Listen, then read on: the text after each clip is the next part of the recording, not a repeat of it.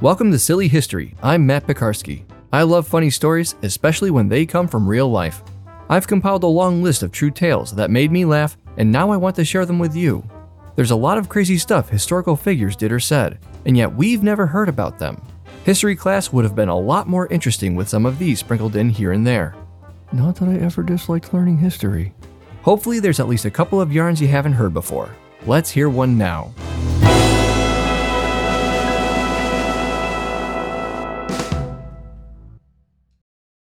'Tis the season of Lent, a season of prayer, fasting, and almsgiving that starts on Ash Wednesday, 46 days before Easter, and ends on Holy Thursday, the day before Good Friday.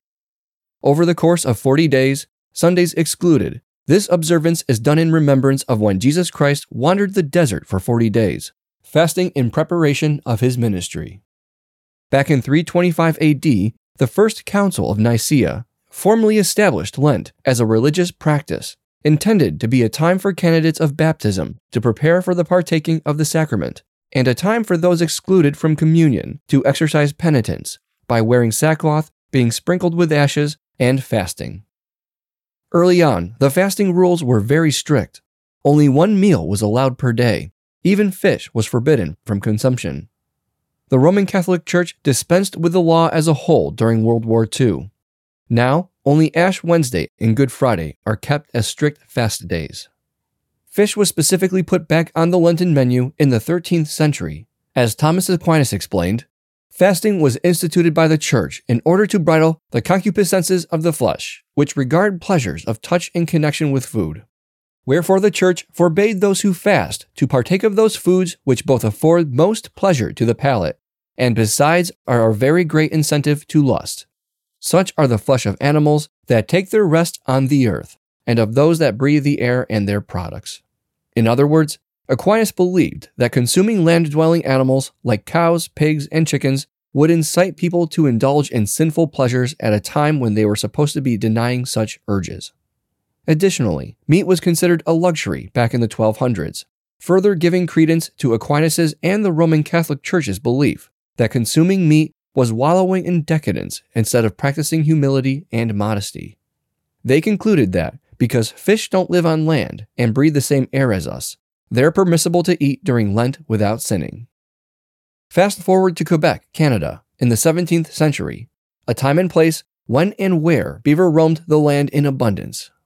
They were already a staple of the indigenous population's diet, and when the Roman Catholics first settled in the country, founding Quebec City, they too fell in love with the taste of the semi-aquatic rodent.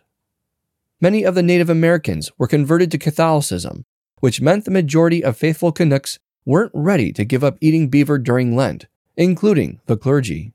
It's technically a land-dwelling animal after all. The Bishop of Quebec had faith in finding a way to put beaver back on the menu for his flock. He sent a letter to the Vatican requesting its consumption be permitted.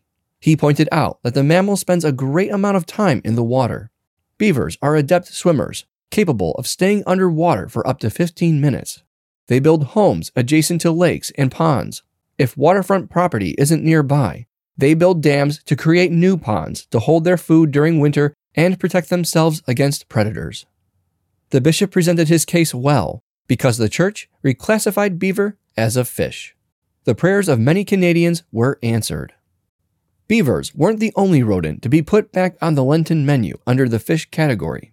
In a similar chain of events, Venezuelan clergy also wrote to the Vatican between the 16th and 18th centuries, requesting permission to eat capybaras, the largest rodent on Earth. Now, all salt and freshwater creatures, including reptiles like turtles, frogs, and alligators, are counted as legal seafood parishioners can enjoy on Fish Fridays. So go and enjoy your filet of muskrat. Thanks for listening. If you liked this episode, please subscribe, give it a 5-star rating, and share with not one but 2 of your friends. If I haven't told your favorite silly story from history, send me an email at nightowlbroadcasting@gmail.com. Subject: Silly History Story. This show is a Night Owl production.